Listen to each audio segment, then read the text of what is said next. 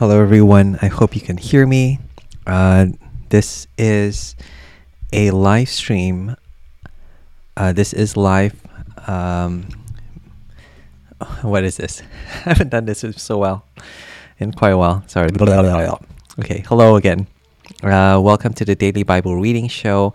I am looking at Psalm 139, and this is going to be my second impression of this passage that I'm going to be speaking this Sunday. It's going to be at Leicester Church. And I did a video yesterday of my first impressions. This is my second impressions. So if you want to, you can catch that one. But this one is live, so it's going to be unedited. It's going to be really random and possibly very, very long. So I do apologize for that in advance.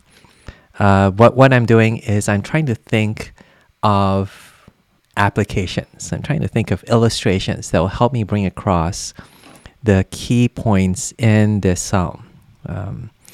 We said yesterday that this psalm has to do with God's knowledge of us, how He knows everything about us. And you can have very different reactions to that. You can be very afraid of that. You can praise God for that. Or you can even repent because, God knows everything about you. And you might even have something that you want to repent before God because He knows everything about you. But I'm trying to think of examples in real life that will help bring that across in a way that will help people to think of God's Word, not just on Sunday, but in school, at work, in daily life. So, let's look at Psalm 139. The key verse that was given to me, by the way, this passage was given to me by the leaders at Leicester Church, Leicester Chinese Christian Church, LCCC. The key verse is verse 14. I praise you, for I am fearfully and wonderfully made. And I think the topic that was given was a new identity in Christ. I'll be preaching on this in the English congregation, but the exact same topic has been given, I think, to the Chinese speaker that's for the Chinese congregation that's happening at the same time as the English congregation. So both of us will be speaking from the same verse on the same topic about God's knowledge of us that gives us this new identity in Christ. But this is, again, my second impressions video. I'm preparing for this. This is just the way that I prepare for this in a very stressful, in a very real way. But I'm trying to make observations from God's Word that speak into our daily lives. I'm going to pray. Heavenly Father, thank you so much for this passage and this opportunity to reflect on it. Please, would you speak to us from it? Speak to us just how precious it is to have your thoughts in us. And this knowledge that you know us should help us to praise you, to live our lives in a much more thoughtful and loving and gracious way before you. So help us to do this as well. For Jesus' sake, we pray. Amen. Amen. So I'm going to start just by reading through the psalm. So this is Psalm 139. To the choir master, a psalm of David. O Lord, you have searched me and known me. You know when I sit down and when I rise up. You discern my thoughts from afar. You search out my path and my lying down. You're acquainted with all my ways. Even before a word is on my tongue, behold, O Lord, you know it altogether. You hem me in, behind and before, and you lay your hand upon me. Such knowledge is too wonderful for me.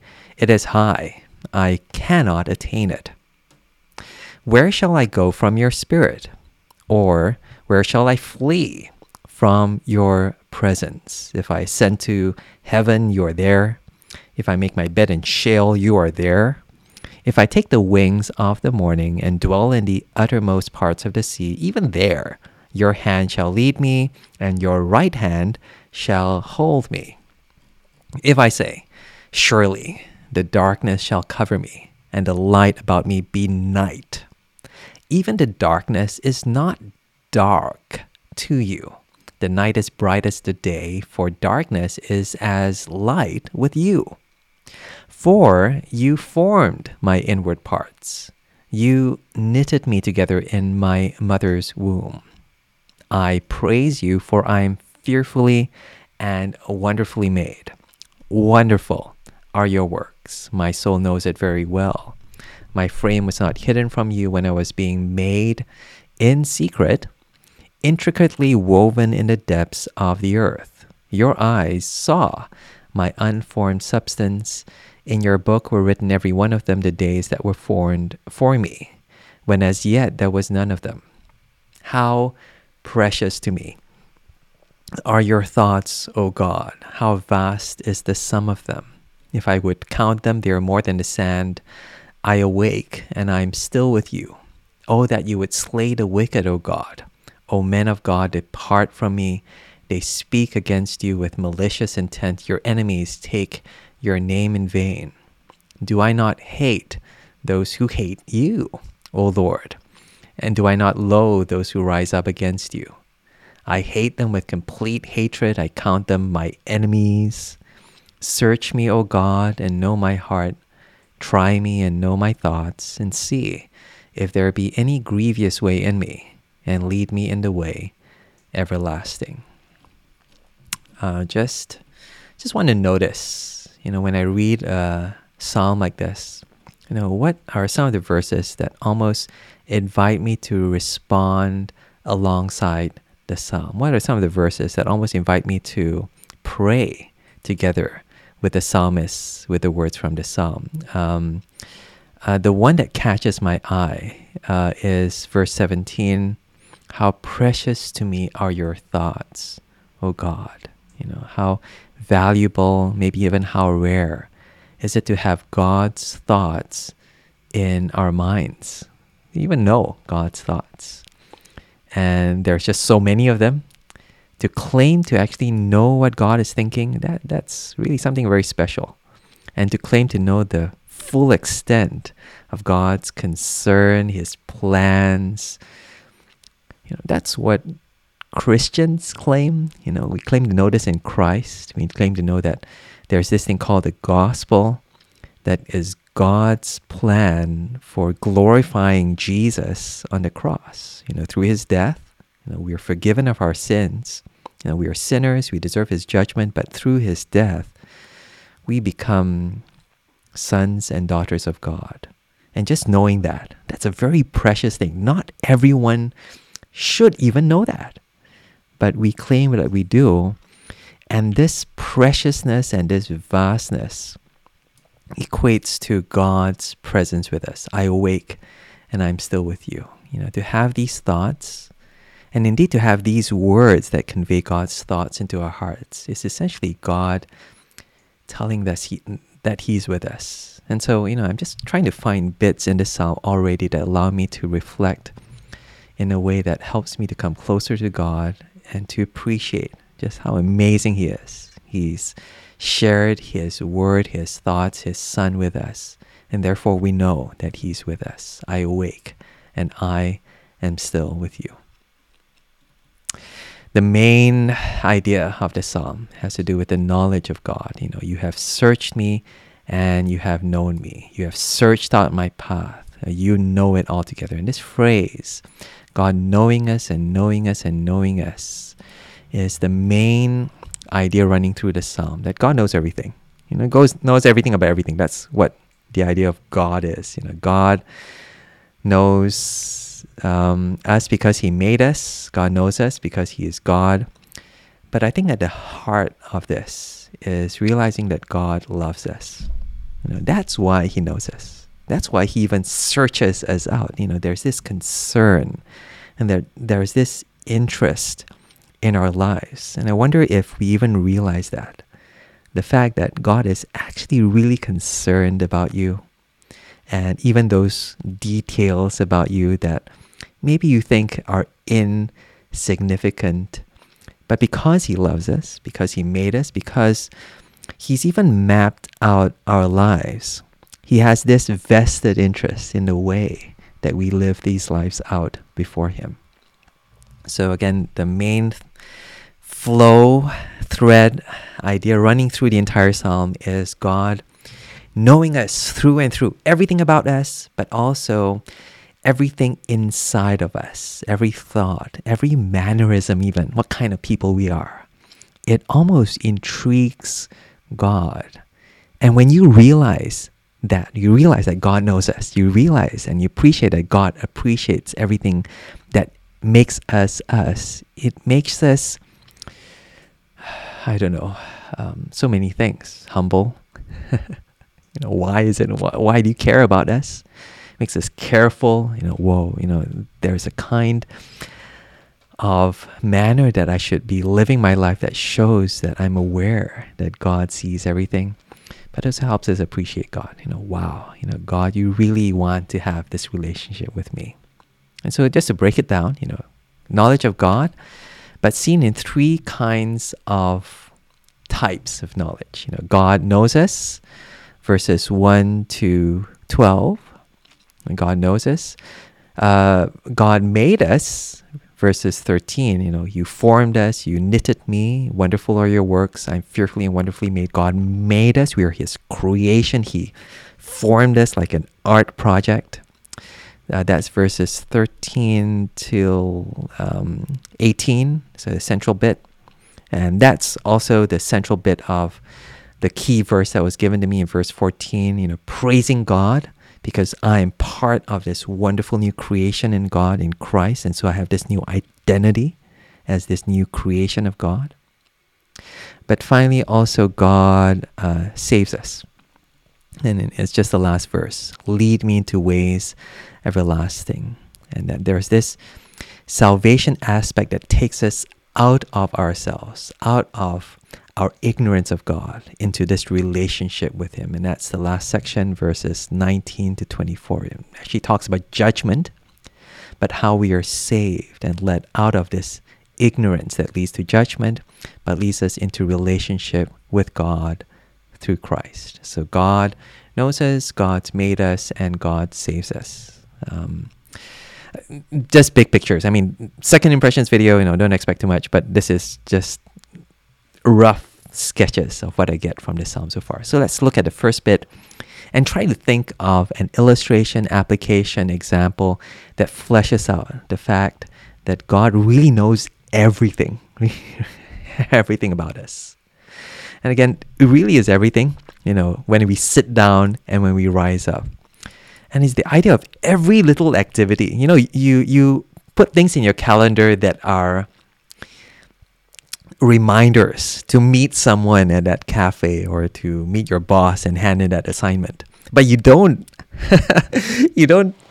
write minute things that I brushed my teeth at 8:09 this morning, or I'm drinking this fizzy drink at I don't know what time it is now. You don't write all these details, but God notices when we sat down, when we got up again, when we added that extra spoonful of sugar into our coffee, that kind of thing.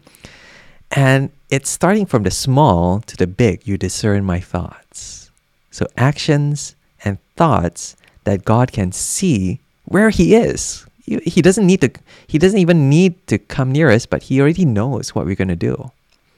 And it's because He searches for these things. There's an interest, kind of like Google search. Googling these days, you can Google anyone, which is kind of scary because of social media. You can find out so much about someone before you even meet them through their Facebook page. Something get freaked out, on Saturday. I've kind of gotten used to it by now. I said, "Oh, you're the guy that does that silly YouTube video kind of thing." I said, "Yeah, sure." And what's your name? And I try to get to know them as well because they know more about me than I know about them. And it's kind of freaky when you realize that that's even more so with God. God knows us better than we know ourselves. And it's because He has searched for us. Again, that aspect of His interest in us, but also that aspect of how He wants to bring us back to Himself. He searched us, He's known us, and He knows our path and our lying down, and He knows all our ways, meaning He's acquainted with our manner, our character, what kind of person we are. And, these are relationship kind of knowledge. It's not just knowing details like how tall you are or what's your cholesterol count. But that, Calvin gets nervous when he has to speak in front of church. I do. Or that, sometimes you get annoyed at certain things, or that you really, really enjoy,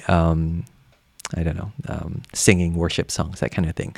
It's the way that we live our lives, the manner in which we live our lives before God. God is really interested in that. And verse 4, even before a word is on my tongue, behold, O Lord, you know it all together. Behold. It's like, ta-da! It's like, what? What is it? That's the idea of the surprise. What? God, you actually even know what I was going to do, what I was going to say before I said it? And so again, this comprehensiveness of God's knowledge of us that goes beyond just the details to our manner, to the things that we haven't even done before. And he says, such knowledge is too much for me. I really love how David acknowledges that this is really overwhelming. It is too much. It is too high. I cannot attain it. I think it's not that he wants to know this, but that I can't grasp why is it this is the way. Why would you be interested in me? Why would you even be concerned about the things I'm doing today, even right now? It's so boring. You're God, I'm nobody. But the knowledge of that should overwhelm us. There's a rightfulness to that, because that means you're starting to realize that you're dealing with God. You're starting to realize that how transparent it is our lives are before God. But also you can react to that negatively. I mean, again, because so much of our information is available these days on the internet, on social media, on Facebook, on Instagram, the reaction is to hide, to lock it down, and to control who can see it. And sometimes because we do that with one another rightly, and in a wise way, we don't realize that we should not do that with God. We should not actually try to think that there's a bit of our lives that should not be accessed by God, because the truth is He already knows it. And this is the second section of the first part, if that makes sense. So He's already said that God knows everything. But then there's this temptation then to run away from this knowledge. Verse 7, where shall I go from your spirit? Or where shall I flee from your presence? You know that God is there, so you go in the opposite direction from God's spirit, from God's presence. But at the same time, He is kind of playing out the hypothetical situation. I don't think David wants to run away, but he's saying there's no point. There's no point trying to run away from this all-knowing God, because His spirit, His presence is always with us. He says you can try going up to heaven, you can even try going down to hell. That's what Sheol is referring to. All these extremes, you can try running around the earth, but if you could go to heaven, of course God is there, God of heaven. But if you went down to hell, and that's the thing, you are there. It's kind of like that surprise phrase again, behold, Lord, you know it. But here, you are there. It's like, what? What, God, you're even here in this place that I didn't expect you to be in, Sheol. And it's saying that sometimes we think there's some place that we can go to run away from God. Obviously, that's not possible, but we do think that way of maybe certain people in our lives. What? You're watching, Doctor Strange, but you're the pastor. We think something's out of character for that person. But that does not stop God from coming into relationship with us, having this full knowledge of us. And just saying it's silly. It's silly to think that we can run away from God, can run away from the knowledge of God. Carries on, verse 9, if I take the wings of the morning, dwell in the uttermost parts of the sea, even there your hand shall lead me, and your right hand shall hold me. What's this business about the hand? Even there, you have this grip on me, and this grip leads me into directions that, God wants me to go. So your right hand shall hold me, your right hand shall lead me. It's saying that, once you're in this relationship with God, And I think this is special of someone who claims to be a Christian, someone who claims to know God through Christ. God doesn't just have an interest in how you want to live your life, but God orders your life. God maps out the path before you. And God is constantly leading you and prompting you in ways that you're able to walk in a way that is pleasing before Him. And that's an awesome realization again, that sometimes you might want to run away from that. But all the more God will lead us by His hand and lead us down the path that He's already mapped out for us. So the first thing again, God's knowledge of us. God knows everything, and maybe we don't want that to be true. We live in an age whereby we think we have this right to our privacy, right to we own it. This is me, and we cannot think that in terms of God. And I think the challenge is to think, what aspects of our lives are we keeping from God? Because I think it implies that there are areas in our lives that we think, we should not, or rather God should not have access to. What aspects of those are we not praying about? Are we not transparent and honest about? And the psalmist is saying it's silly to think that, God doesn't already know it and God isn't already there.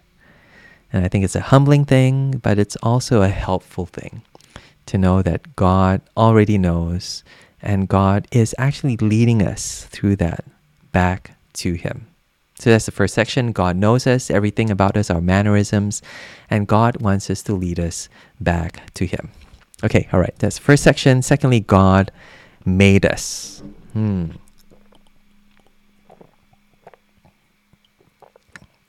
Verse 13, for you formed my inward parts, you knitted me together in my mother's womb. So it's talking about the creation of human life in the mother's womb. And it's saying that God did that. God formed all our insides, and He did it in a way that seems like an art project, knitting. Do you know any aunties that does knitting with the needles and with the thick thread, and you end up with scarf, that kind of thing? Well, God was knitting us together, and it displays a kind of intentionality that God formed us the way that we are from the beginning. So even when no one else could see, my frame was not hidden from you. It was made in secret. No one else could see. It was not secret to God. God has this interest, this knowledge of us that began from the womb. Talking about illustrations and examples, just before this, I was actually watching a podcast by Speak Life, and it was on Roe versus Wade. I'm not sure if you know what that's about. Roe versus Wade is it's a U.S. thing. It's a law that allows for the termination of pregnancy. So it's a law that's been around for a while in the U.S. And I'm sorry if I got this not quite correct. I've only watched 20 minutes of the 1 hour podcast. But it talks about how this rule could possibly be overturned, and how what's happening is then the right to termination of pregnancy is now going to be re-delegated to the individual states, but it's still going to be there. But it's reignited the debate, at what point does human life become human, in the womb? Because you don't want to think of what's in a mother's womb as a living thing yet. And so they do all kinds of studies to see whether there's consciousness, whether it's just more than a bunch of cells, and whether what you're doing is just removing cells, or are you actually terminating life. There are obviously complex issues to do with the mom as well, her right, and the circumstances sometimes of that so-called unwanted pregnancy. But there's also the other aspect of the life that is in the womb. And what this passage is saying is, from God's perspective, that is life. From God's perspective, you were you even in the womb, and God knew you then. Verse 13 begins, 4. And that connects section 1 and section 2. Section 1 talks about how God knows us.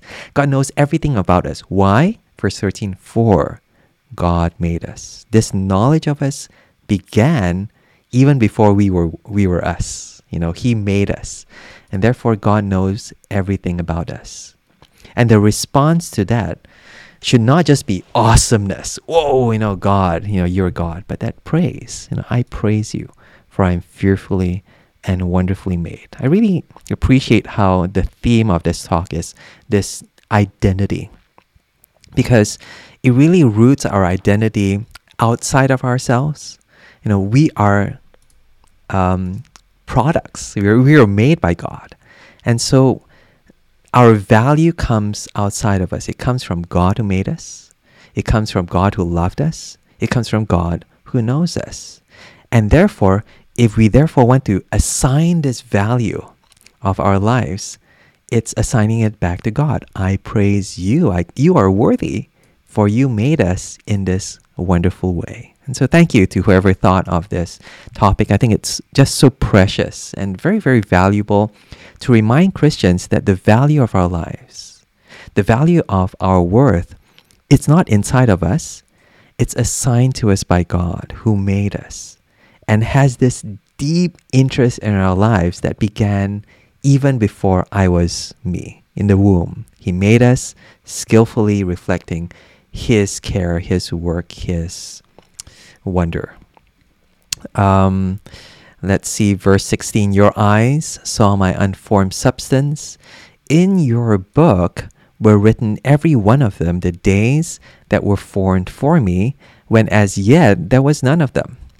Now that's interesting. It's describing this book that has all the days of our lives, not just in the past, but in the future. It says there, before, as yet there was none of them. So before the days happen, it's already written in this book. And it's almost saying that God has written out the story of your life before you even lived. All the days in the future is written in this book, in this plan that God has for us as part of this plan for our lives. And so, again, it goes back to the knowledge of God. How is it that God knows us? It's because He knows what He wants us to live as His creation. He's already mapped it out. He's already assigned our path. And it's in this book that He's written as the author of our lives. And again, it should cause us to praise Him. It should cause us to realize that we owe our lives to God. Verse 17, how precious to me are your thoughts, O God, how vast is the sum of them. If I could count them, they're more than the sand. I'm awake and I'm still with you. We've already reflected on this, on how God's word mediates God's presence. But I think one thing that I would add to that, the knowledge that, all this is reminding us that, God is speaking His relationship to us through His word. But one thing that adds to that is that excitement. There's this vastness. It says it's so precious and it's so vast that you can't exhaust your knowledge of God. You can't go to, okay, I know everything already, because there's just so much. It makes it really, really exciting. Did you know that today, God has mapped out your today for you? And it's just so exciting to discover what it is that God has in store for you. Did you ever think of it that way? If there is a God who created us lovingly and has mapped out our paths in such a way that we come to know Him more and more and more and more, and He's a good and He's a loving God, and He's in charge and He's ruling over everything, it should make it really, really exciting to wake up in the morning and go, oh, God, what do you have in store for me today? Oh, wow, God, how can I live today in a way that really keeps in step with your plan for me, that reflects your glory? So, God's knowledge of us that is rooted in His creation of us. But here it's talking about how God's creation is created to reflect the knowledge of God. The way in which we live our lives should almost reflect the fact that we trust God. If someone looks at us, they should not just see someone who's deciding, I want to be this, I want to do that, I want to be this kind of person. But it says, wow, I'm discovering what God has in store for my lives. This is a person who's actually trusting so much in the plan, in the love, in the relationship that's outside of him, that's in a God who made him and is mapping out every step of his life before him. So it should reflect that faith, that trust, that kind of relationship with God. See, so last point. Where were we? Verse 19. Oh, that you would slay the wicked, O God, O men of blood. Depart from me. Well, I mean, you really do not expect this turn of events. I'm still with you, God. I love you. You're so amazing. And suddenly, kill all these wicked people. Where did that come from? Suddenly change direction completely. It's just so surprising. But I think it's talking about God's judgment. It just makes sense. If there is a God who knows everything about us, a God who created us, therefore it only makes sense. This is a God to whom we are accountable and we are possibly even judged by, because he knows everything about us, including our wickedness. And so he describes them as people who speak against God with malicious intent and take your name in vain. So there's a kind of character in us that is seen in our speaking.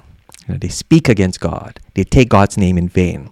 So there's something that reveals your relationship with God in terms of what you say about him. Yeah. I mean, this is David speaking about God and says a lot about his relationship with God. And there's something about the way that we speak about God that shows our relationship with God. Do we trust him? Do we even know him? Do we take his name in vain? And therefore, it's saying that, the judgments that God will pour out on us will be based on the things that we say about him. Again, a reminder of that carefulness that we need to have before God. Before a word is on my tongue, you know it all together. People talk about living your life before God. And that's true. There needs to be consistency. But there's something about speaking your life out that reflects the reality of God. I haven't thought this through. But there, you get what I mean. There's something about the way that you speak about God that reflects either that it's true or it's false, that you know God or you don't. Verse 21, do I not hate those who hate you, O Lord, and do I not loathe those who rise up against you? Wow. So he's really hating all these people who hate God, and he feels really justified by it. I was reading John Calvin this morning, and it's really interesting how John Calvin says, be careful of verse 21. This is talking about people who don't know God. And he says, be careful of applying this kind of hatred towards your own brothers and sisters. And I took that to heart. Sometimes we tend to justify our hatred with the hatred that is here. But actually, we need to see this is a right kind of hatred of those who reject God. And we should not be very, very careful of justifying our hatred of people when God might not hate them. But anyway, here, he does hate them because they do hate God. They do rise up against God. They do speak against God. I hate them with complete hatred. I count them as my enemies. But why does he say this? I think it's because of verse 23. So it's reflecting on God's judgment on others, because I think verse 23 invites God to judge his own heart. And so this is verse 23. Search me, O God, and know my heart. Try me, or judge me, or put me on trial, and know my thoughts. So weigh my thoughts against theirs. And I think here he is exposing himself in a way that maybe causes him to want to repent at the slightest sign of sin. Search me. God, you already know everything about me. Reveal to me the areas where I need to turn back to you, that I need to be turning away from. Know my thoughts even. And see verse 24, if there be any grievous way in me, and lead me in ways everlasting. I just want to see what the footnote says. In the ancient ways. They mean ways that is consistent with your ways. And I think it's talking about maybe even salvation. Lead me back towards paths of life. And so it's inviting God to point out anything that might grieve him, make him sad, hurt him, and so that he might turn him back towards ways that makes God joyful and loving towards him. I think this is a very humble way to end this psalm, not to go like, hey, I'm great. You see everything about me. God, you can tell that I'm great. But I say, actually, what, God, you see everything. And this is an opportunity for you to point out to me how it is that I can walk closer with you, turn away from sin, and to be more trusting in your plan for my life.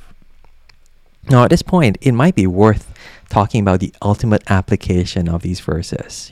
This last bit, I think before we apply it to ourselves, it might just be worth applying this towards Jesus.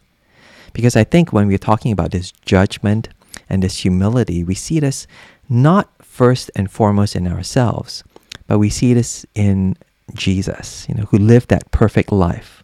And by perfect, it was perfectly in relationship with God. If you know nothing about Jesus, he came onto the earth and he died on the cross. You do not think that that's the perfect life, but he died on the cross in perfect submission to God. That was what God sent him to do.